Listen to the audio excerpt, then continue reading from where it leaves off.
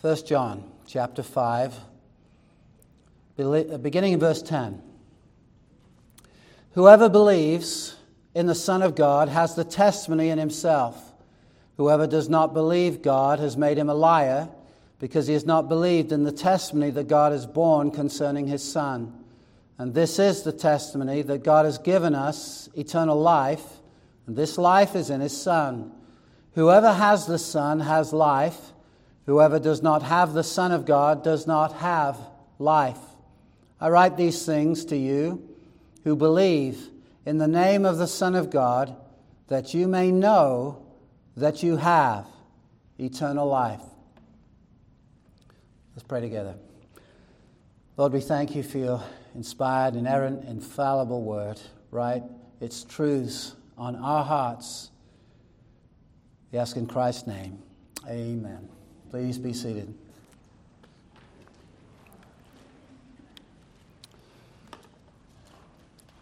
Protestant Reformation was a back to the Bible movement.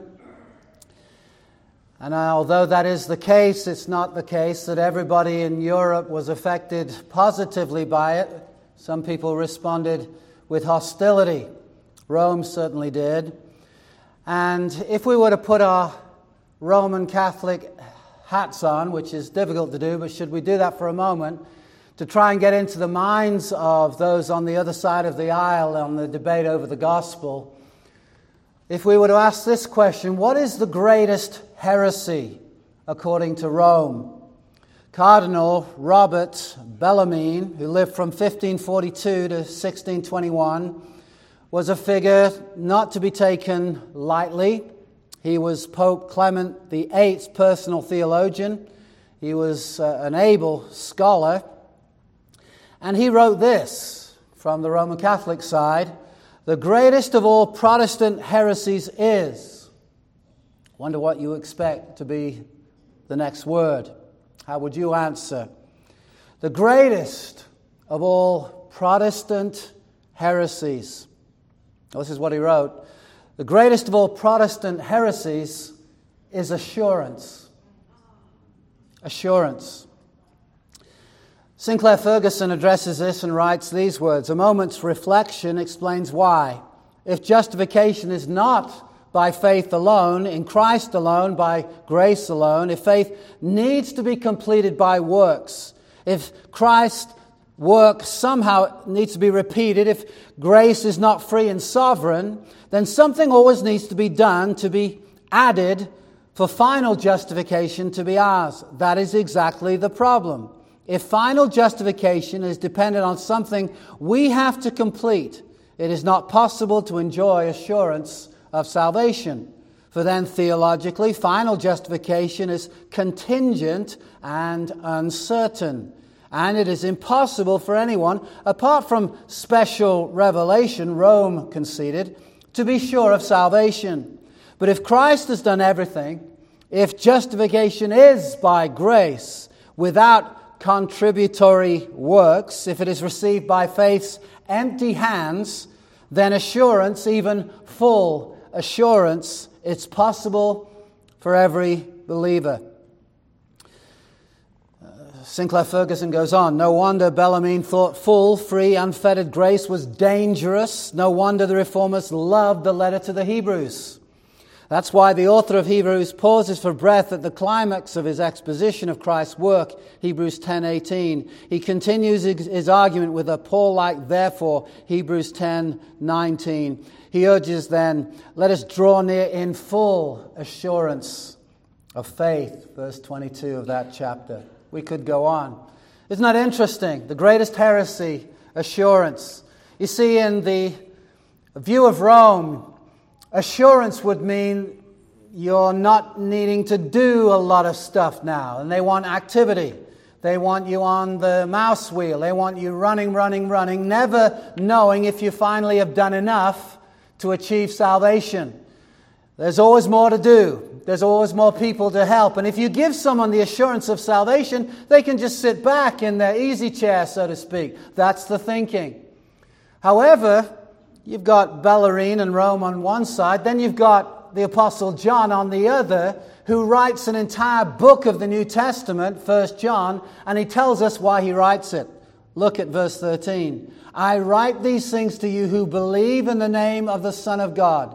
Nothing else mentioned. Nothing else needs to be mentioned. You simply believe in the name of the Son of God, that you may know that you have eternal life.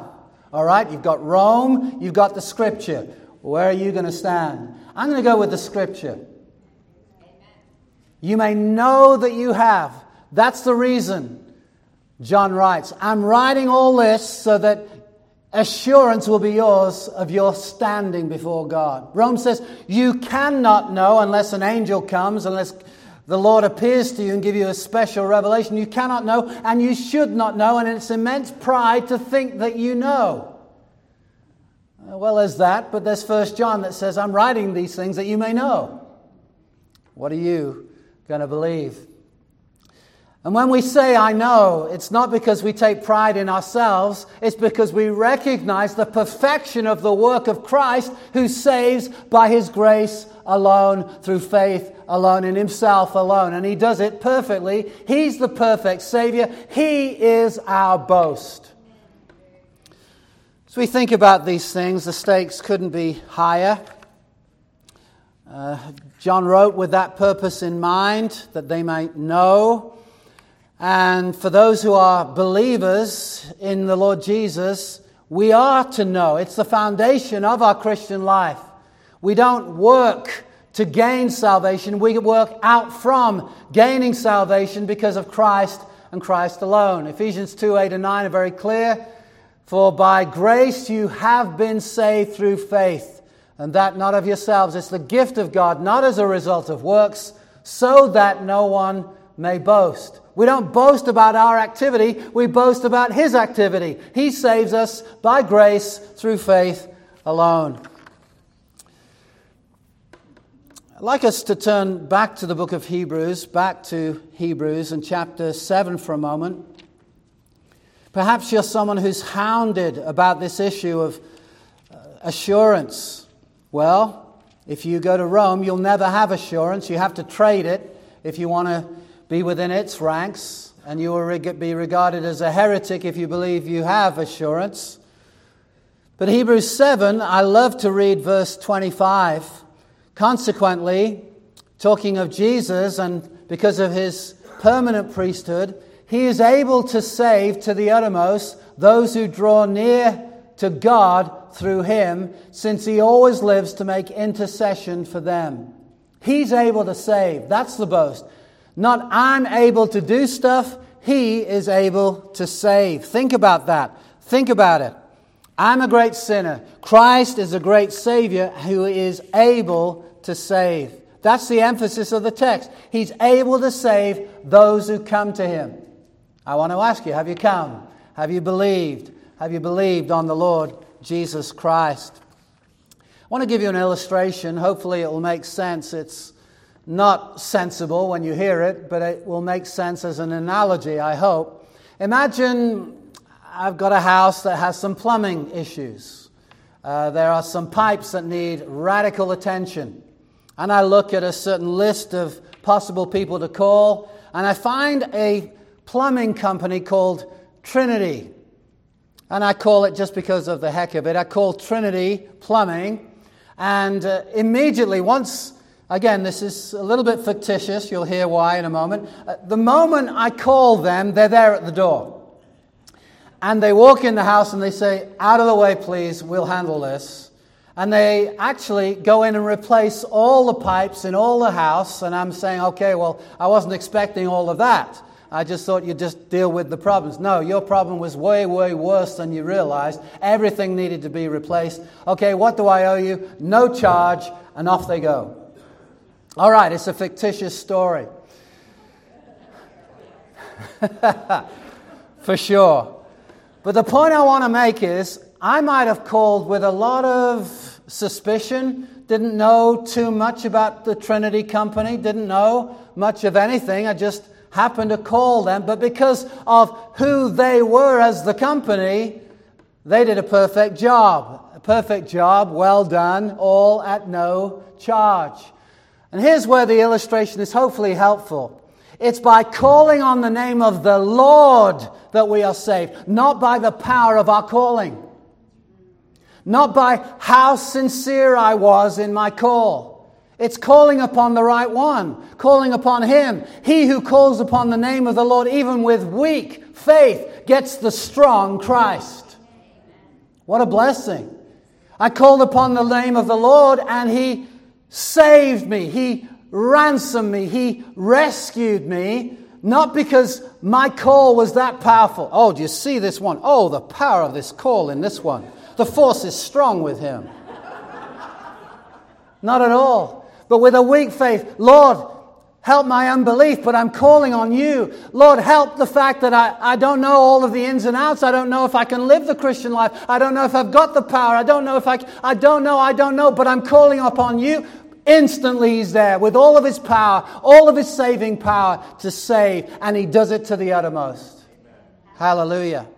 It's not our great faith that saves, but even a feeble call upon the strong Christ saves all who call upon Him. We want to talk about assurance. Let's go to John chapter 6. Matthew, Mark, Luke, and John. Acts and Romans follow on. John chapter 6. Well, it was your faith that did it. Well, even that faith was God's gift. It wasn't part of me, except that God gave faith. We're just going to jump into the passage where basically what we have is Jesus feeding the 5,000 earlier in the chapter and people making a profession of faith. That's what we find in verse 14. This is indeed the prophet who's to come into the world. That's what the crowd said. If he's to come, he can't be better than this. This is the man. This is the one. Jesus wasn't buying their faith as being genuine. Look at verse 35. Jesus said to them, I am the bread of life. Whoever comes to me shall not hunger. Whoever believes in me shall never thirst. Here we see two things that need to be pointed out. Two things in the text. Coming to Christ and believing in Christ are the exact same thing. We come to Him by believing in Him. Otherwise, if coming to Him simply meant we had to come physically, only those in the first century could find out where He was going to be and hope to be there in the meeting and come to Him in that way. No, but by believing in Him, we are coming to Him. And verse 36, but I said to you, that's the crowd, that you've seen me and yet do not believe. Now, these were professors. They were professors of Christ. They professed to know Him. They professed belief in Him. But He saw through it. You don't believe, He says. And then He says this, all that the Father gives me will come to me. Notice the order. It's the giving of the Father to the Son that causes the coming of the people to Christ. And the Bible says all, not 28%, not 85%, but all that the Father gives me will come to me. And whoever comes to me, that's believing in Christ, whoever comes to me, I will, look at this, never cast out. For I've come down from heaven not to do my own will, but the will of Him who sent me. Now, I can't imagine for a moment Jesus failing to fulfill His Father's will. He's always able to report, I did it. I've completed the work you gave me to do. And so when He tells us that He's here to do the Father's will and then explains what that will is, our ears should prick up because He's going to do it. And that's what we read in the next verse. Verse 38, I've come down from heaven, not to do my own will, but the will of Him who sent me. And this is the will of Him who sent me. All right, let's listen up. What's the will? That I should lose nothing of all that He's given me, but raise it, that's the entire group, up on the last day. For this is the will of my Father, that everyone who looks on the Son and believes in Him should have eternal life, and I'll raise him up on the last day. People didn't like this. Why would they? He just told them they're unbelievers. So the Jews grumbled about Him because He said, I'm the bread that came down from heaven. They found an offense in His teaching. And they said, is not this Jesus, the son of Joseph, whose father and mother we know? How does He now say, I've come down from heaven? Jesus answered them, do not grumble among yourselves. Look at verse 44. No one can. This is a universal negative. No one speaks of a universal condition, and the word can speaks of ability. No one is able, no one can come to me. Well, that's a problem if that's the end of the verse. We've got to come to Christ to be saved. All that the Father gives me will come, but no one can come. Thankfully, that's not the end of the sentence. No one can come. No one has the ability to come. That's our natural condition because we don't want Christ apart from God's intervention. No one can come to me unless, here's the acceptive clause, and I'm thrilled that it's there because it gives us hope. No one can come to me unless the Father who sent me draws him, and I'll raise him up on the last day. In the original language, the two words him are very close together. Unless the Father who sent me draws him, and him I'll raise up on the last day. It's the same person. The one he draws comes and will be raised up on the last day. So, there is this group, the elect of God. All the elect come to Christ. No one but the elect come. That's according to verse 44. No one can come unless it's given to him by the Father. In fact, verse 65 says the same thing. This is why I told you that no one can come to me unless it's granted him by the Father. So what's the explanation? We're justified, declared right in the sight of God by faith alone. We're not justified any other way. And divine election simply explains who will have faith. All that the Father gives me will come to me, will believe in me. The elect are given faith. We're in John chapter 6. Look at verse 29. Jesus answered them, "This is the work of God, that you believe in him whom he has sent."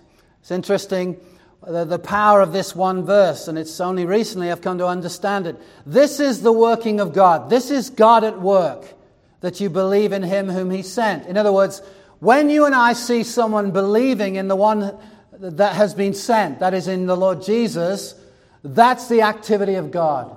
That's the work of God. Faith is a gift. Trusting in Christ, even that trust is a gift. You cannot trust in Christ unless God does that work in you. Philippians 1:29 spells it out too, about faith being the gift of God. It's been granted you not only to suffer but to believe in him. Philippians 1:29. So what's the basis of assurance? The basis is the perfect work of the perfect Savior. The Father draws all to the Son, who's been given to the Son in eternity past, and they come, and on the basis of the perfect work of Christ, plus nothing, we're saved. We have eternal life. Most famous verse in our Bibles, John 3:16, "For God loved the world, so loved the world in this way. God so loved the world that he gave his one and only Son, that whoever," finish it for me, "believes in him shall not perish, but have eternal life." The one who believes will in no way perish, but in contrast have eternal life. So let's talk about this assurance. Talk about eternal life. Eternal life, now this is going to be deep, is eternal. You can't ever say, "Oh yeah, I had eternal life for 28 minutes, 28 days, 28 years." Eternal life is eternal life. Now, there is such a thing as a false faith and not genuine faith. But if you've got genuine faith, even a feeble faith in Christ, guess what? You have eternal life. Your obedience is not the basis of your assurance. Now, that needs some qualification. There's some nuance to that we need to understand. But let me say it again. Your obedience is not the basis of your assurance. You're doing well in the Christian life. You think, I'm saved because I'm doing well. Look at my church attendance. Look at my giving record. Look at this. Look at that. Look at this. This is why I know I'm saved. No. The reason you're saved is because of the perfect and finished work of the Lord Jesus Christ, plus nothing. Now, when we grow in our knowledge of God, hopefully we're all growing, the greater it seems our capacity to be aware of our sin. Things that we thought were not real issues, the Holy Spirit convicts us. And you shouldn't be talking like that. You shouldn't be using God's name like that in a conversation and OMG. And have you ever gone through those kind of things where you think, it didn't bother me last year, now I'm really bothered by it? That's the Holy Spirit at work. And the more you and I continue in the Christian faith, the more you and I are going to see our flaws. So if obedience is the basis, then it's going to be a kind of a flimsy assurance that we have, because we're going to become more and more aware of our sin. We often think, as a single person, I'm so easy to live with. And then we get married. And then we realize I'm not that easy. Maybe they aren't too. They have the idea, it's just going to be a walk in the park. Yeah, there might be some walks in the park. By yourself. There's a biblical command to examine ourselves. 2 Corinthians 13 verse 5, examine yourselves to see whether you're in the faith, test yourselves, or do you not realize this about yourselves, that Jesus Christ is in you unless you fail to meet the test. There are some people that react to that verse and say, I don't want to look within, but there's a biblical command to examine yourself. Do I have true faith?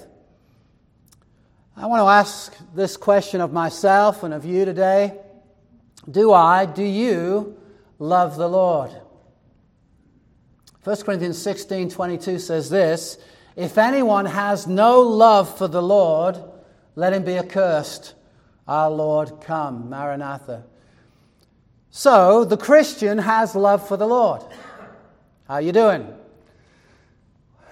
R.C. Sproul was often asked, how do we know we have assurance of salvation? He asked 3 questions of anyone who asked him that question.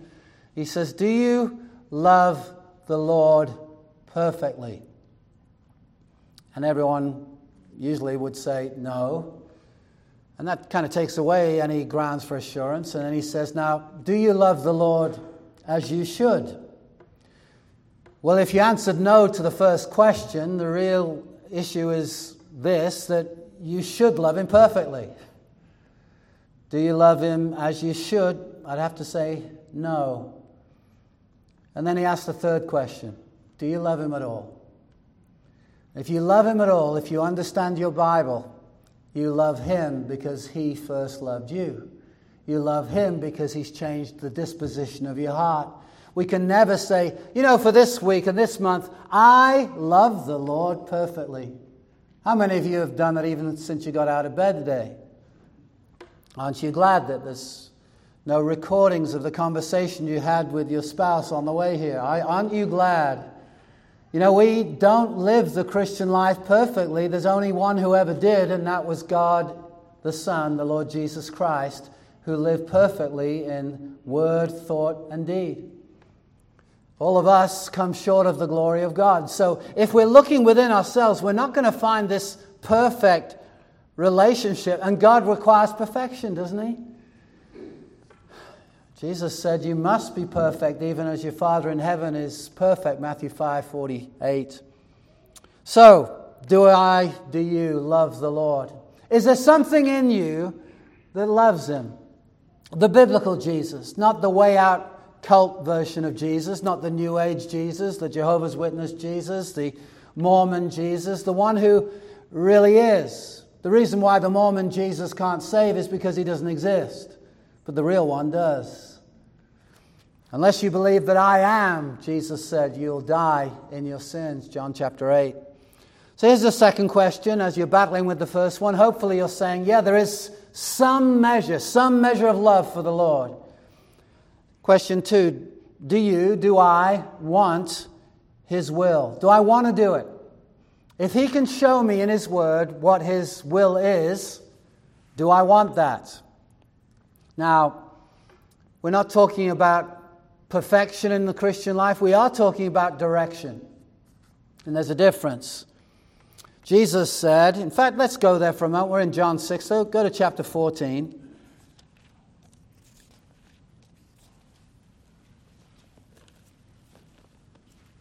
Do I want the will of God? Be careful before you say, oh yeah, because many times, God asks us to do things that are not convenient. I remember when I was a young Christian and was shaking hands at the door on the way out of the service where I gave my life to Christ, the man at the door shook my hand and said, see you next week. Next week? What are you talking about? I've raised a hand, I've walked an aisle, I've signed a card, I'm good for years to come.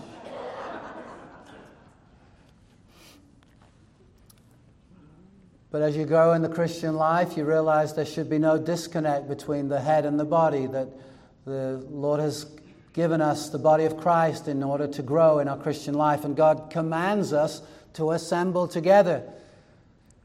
John chapter 14, look with me in verse 15. If you love me, you'll keep my commandments. There's something called spiritual dyslexia. I write about it in my book. And that's where you get things jumbled up. You don't see things the right way. You know, many Christians look at this and they say, if I keep doing God's commandments, God will love me. That's not anywhere in the text. No, if you love me, you'll keep my commandments. That's the overflow. Out of the love you have for Jesus, you'll want to do His will, His commands. And I'll ask the Father, and He'll give you another helper to be with you. How long? Forever, verse 16. Even the Spirit of truth, whom the world cannot receive, because it neither sees Him nor knows Him. You know Him, for He dwells with you and will be in you. I'll not leave you as orphans. I'll come to you yet a little while, and the world will see me no more. But you will see me, because I live, you also will live. In that day you will know that I am in the Father, and you in me, and I in you. Look at verse 21. Whoever has my commandments and keeps them, he it is who loves me.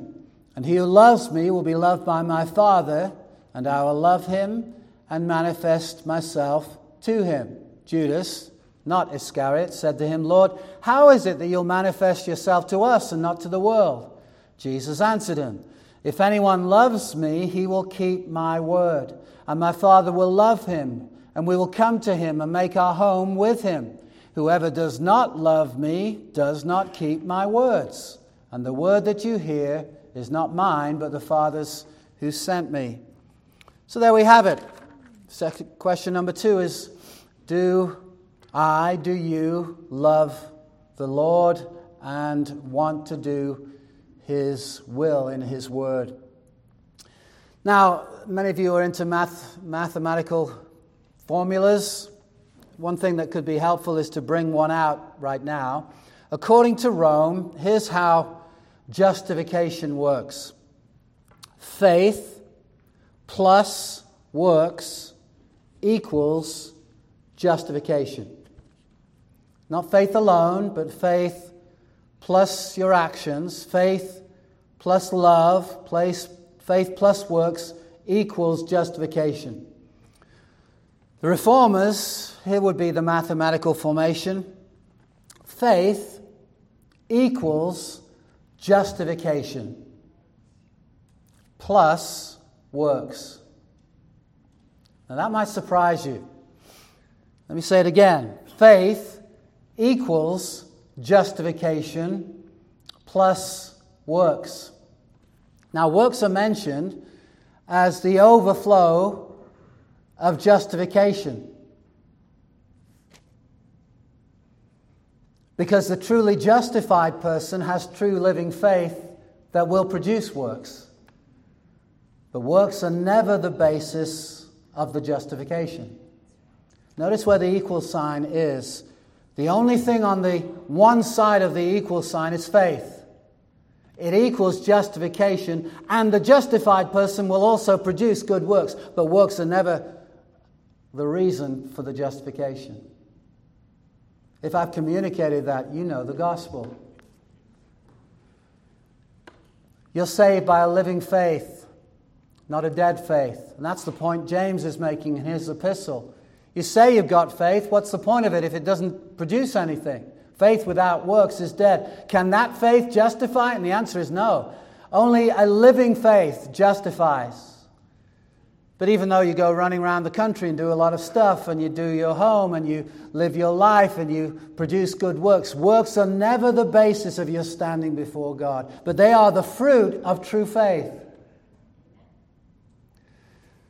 If someone was to run into the building today and say, the building is on fire, fire, fire, it would be kind of strange if we sat him down and say, yes, amen.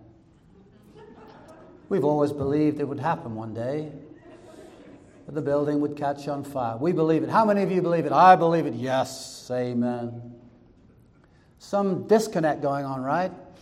Because if we really believed the building was on fire, we would have actions. There would be some showing leadership, some screaming. No.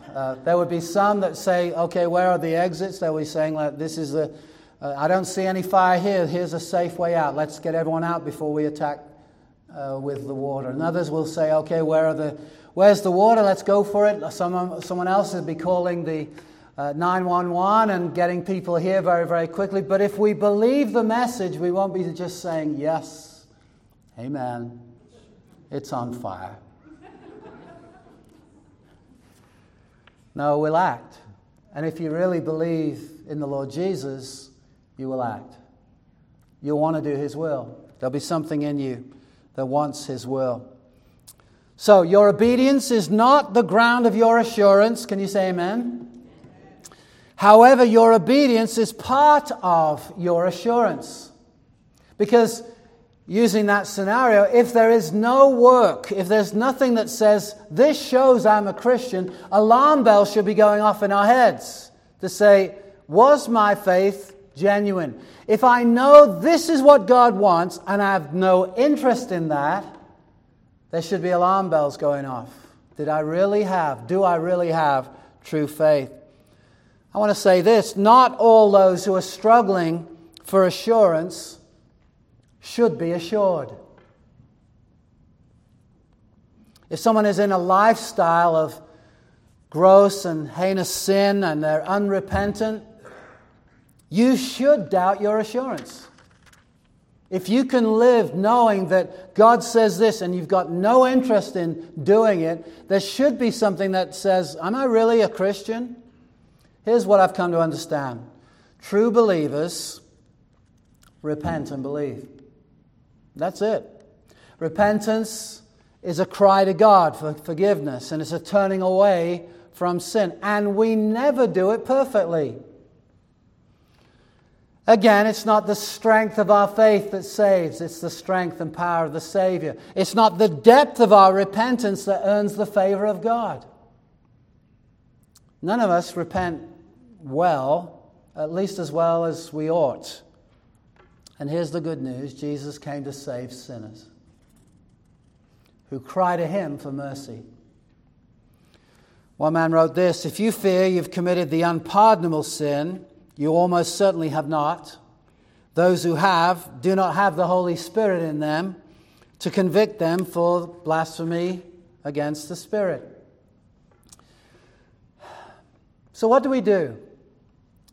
If we're not Roman Catholic, we understand that assurance is available to us. In our world, there's a number of things we do, most of which are not helpful.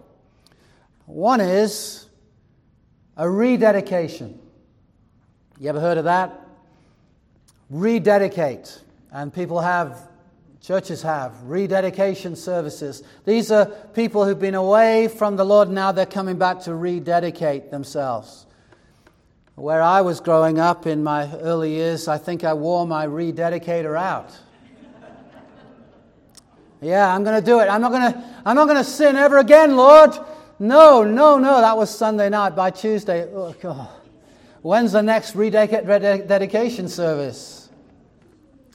And people think that, I need to walk the aisle again. In fact, there's nothing in your Bible that tells you to walk the aisle. I remember hearing of a service where that would have been a problem when a church was meeting when there was a musician's pit in front of the pulpit. People, if they walk forward, they were actually asking people to walk forward, and then they realized, stop, you're going to die if you walk into the pit. The Bible says repent. The Bible says believe. Well, what about a public profession of faith? That's the baptism. That's what they did in the early church. Repent and be baptized, every one of you, in the name of the Lord Jesus. And then they were added to the church, became functioning members in the church. Then they had the Lord's Supper. There was a sequence. So if we're not going to do the rededication thing, what happens often is we want a second, a third, a fourth baptism. Well, I was baptized at this age and I went away from the Lord, and now I need to be rebaptized because I've come to know my sin again, and I really want to live for the Lord this time. And there's usually a couple of reasons why they suggest that they need a rebaptism, another baptism. Firstly, I know more now. Well, I hope you do. But that's not why you are baptized. Do you realize little children can enter the kingdom of God? You don't have to be elite theologians to enter heaven. Take a sigh of relief. I do. Praise the Lord.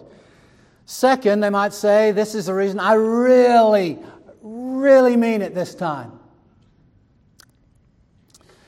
Biblically, baptism should be a one-time event. And what we're doing by that is confessing our union with Christ. We're saying, I'm fully identified with Christ. It's interesting in the Muslim world, if you are raised as a Muslim and you go to a Christian church, the family is not too pleased. If you say a prayer to Christ, they are even more not pleased. But if you're baptized, you're announced, and it might even be the case that you are hounded for your life. They realize the difference because you are making a complete identification with the Lord Jesus Christ in His death, burial, and resurrection. And they know the stakes. Here's what we will do as a church. If someone says, I'd love to be rebaptized because I was baptized and then I went away from the Lord and now I'm back, we would ask this: tell us about your baptism. And we would ask questions to determine whether it was a legitimate baptism. And it would be in asking two questions to find out if that's the case. Number one, was your baptism carried out using the Trinitarian formula? I baptize you in the name of the Father, Son, and Holy Spirit. Second, we would ask, was it carried out in a true church? A gospel preaching church. Now, there are churches with whom we are absolutely aligned, but there are others that we say, whoa, they're way off here, they're way off there, we can't go with them here on this doctrine, but we know they're still legitimate gospel preaching churches. And someone who was baptized in that church, we would recognize that baptism as valid. We don't baptize to become part of King's Church.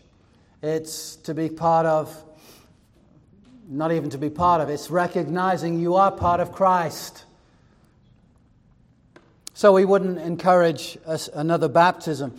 Now, if someone was baptized as a Jehovah's Witness in a Kingdom Hall, we'd say we don't recognize that as a legitimate baptism.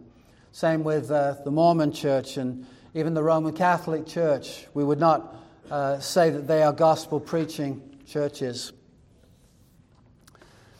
So I hope that helps. So what do? We would say, recognize your baptism was valid and have a little time with the Lord and say, Lord, I'm reaffirming what I did at my baptism. I'm identifying with you. I'm identified with you in your death, your burial, and resurrection. That's all we would say, because the Bible doesn't say have a second, third, fourth baptism. Let me begin to wrap this up by relating to you something I heard from a sermon by Sinclair Ferguson. I quoted him earlier. And this is actually a transcript. I was listening to this some time back, and I thought, this is so good, I'm going to write it down. And this is what he wrote. One of our ladies gave me a little sheet the other day, and I've searched this out, and I found this information in more than one place. Let me tell you what it's all about. The great Queen Victoria, one day as she left St. Paul's Cathedral there in London with that great dome, she asked one of her chaplains, "Can one be absolutely sure in this life of eternal safety?"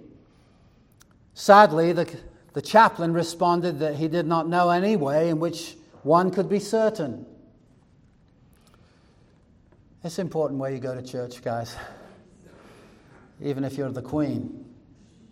The Court News, which was a newspaper, published this conversation, and a man by the name of John Townsend, who was a little nobody, evangelist, saw the comments, and he began to pray for Queen Victoria, and he thought about writing to her. And he did write. He wrote these words: "To Her Gracious Majesty, our beloved Queen Victoria, from one of her most humble subjects." That's the kind of thing British people say to the rulers. "With trembling hand but heartfelt love, and because I know we can be absolutely sure now of our eternal life in the home that Jesus went to prepare, may I ask your gracious Majesty to read the following passages of Scripture: John chapter 3, verse 16, and Romans 10, verses 9 and 10. These passages prove that there is full assurance of salvation by faith in our Lord Jesus Christ for those who believe and accept His finished work. I sign myself, your servant, for Jesus' sake, John Townsend." Well, John Townsend and his friends prayed for Queen Victoria. Some weeks later, he received a letter through the mail to John Townsend. "Your letter of recent date I received, and in reply would state that I have carefully and prayerfully read the portions of Scripture referred to. I believe in the finished work of Christ for me, and trust by God's grace to meet you in that home of which He said, 'I go to prepare a place for you.'" And then she signed it, Victoria.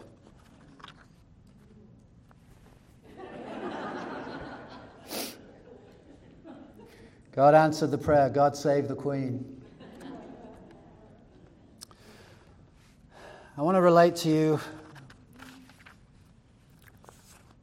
in closing, a little bit lengthy, but it's from C.H. Spurgeon, and when you find a Spurgeon quote, you realize that's it, I don't need anything else. And he had pastoral wisdom dealing with someone who was, in his words, very regular in attendance at the place he was preaching. She was a wonderfully good listener. She used to drink in the gospel, but nevertheless she was always doubting, always fearing, always trembling about her own spiritual condition.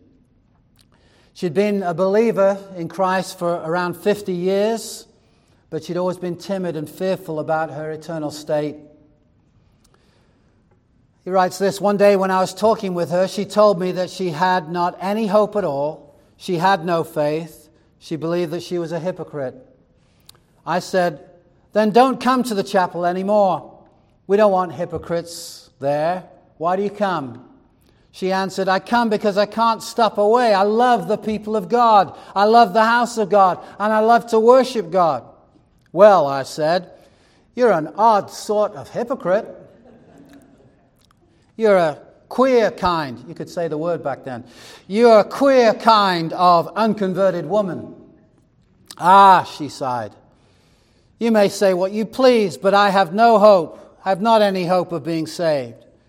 So I said to her, 'Well, next Sunday I will let you go into the pulpit that you may tell the people that Jesus Christ is a liar and that you cannot trust Him.' 'Oh,' she cried, 'I'd be torn in pieces before I would say such a thing as that. Why, He cannot lie. Every word He says is true.' Then I say, 'Why do you not believe it?' She replied, 'I do believe it, but somehow I do not believe it for myself. I'm afraid whether it is for me.' 'Have you not any hope at all?' I asked. 'No,' she answered. So I pulled out my purse, my wallet, and said to her, "Now I've got £5 here. It's all the money I have. But I will give you that £5, which back in 18-something was a lot of money. I'll give you that £5 for your hope if you will sell it." She looked at me, wondering what I meant. "Why," she exclaimed, "I would not sell it for 1,000 worlds." She had just told me that she had no hope of salvation, yet she would not sell that hope for 1,000 worlds. I fully expect to see that good old soul when I get to heaven, and I'm certain she'll say to me, "Oh, dear sir, how foolish I was when I lived down there at Waterbeach, an area of London. I went groaning all the way to glory when I might just as well have gone there singing. I was always troubled and afraid, but my dear Lord kept me by His grace and brought me safely here." She died very sweetly. It was with her as John Bunyan said it was with Miss Much Afraid, Mr. Despondency's daughter.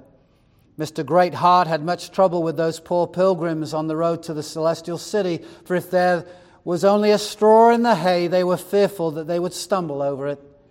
Yet Bunyan said, when the time was come for them to depart, they went to the brink of the river. The last words of Mr. Despondency were, "Farewell, night, welcome day." His daughter went through the river singing. Spurgeon continues, "Our Lord often makes it calm and peaceful, for even joyous and triumphant for His departing timid ones. He puts some of His greatest saints to bed in the dark, and they wake up in the eternal light. But He frequently keeps the candle burning for Mr. Little Faith, Mr. Feeble Mind, Mr. Ready to Halt, Mr. Despondency, and Miss Much Afraid." Little children, I write these things to you, that you may know that you have eternal life. Let's pray. Father, we thank You for the Lord Jesus, the faithful one, merciful and faithful high priest. We thank You for Your Saviorhood. You are perfect in all that You are and all that You do. And with our feeble faith, we lay hold of a strong Christ. We thank You for this in Jesus' name.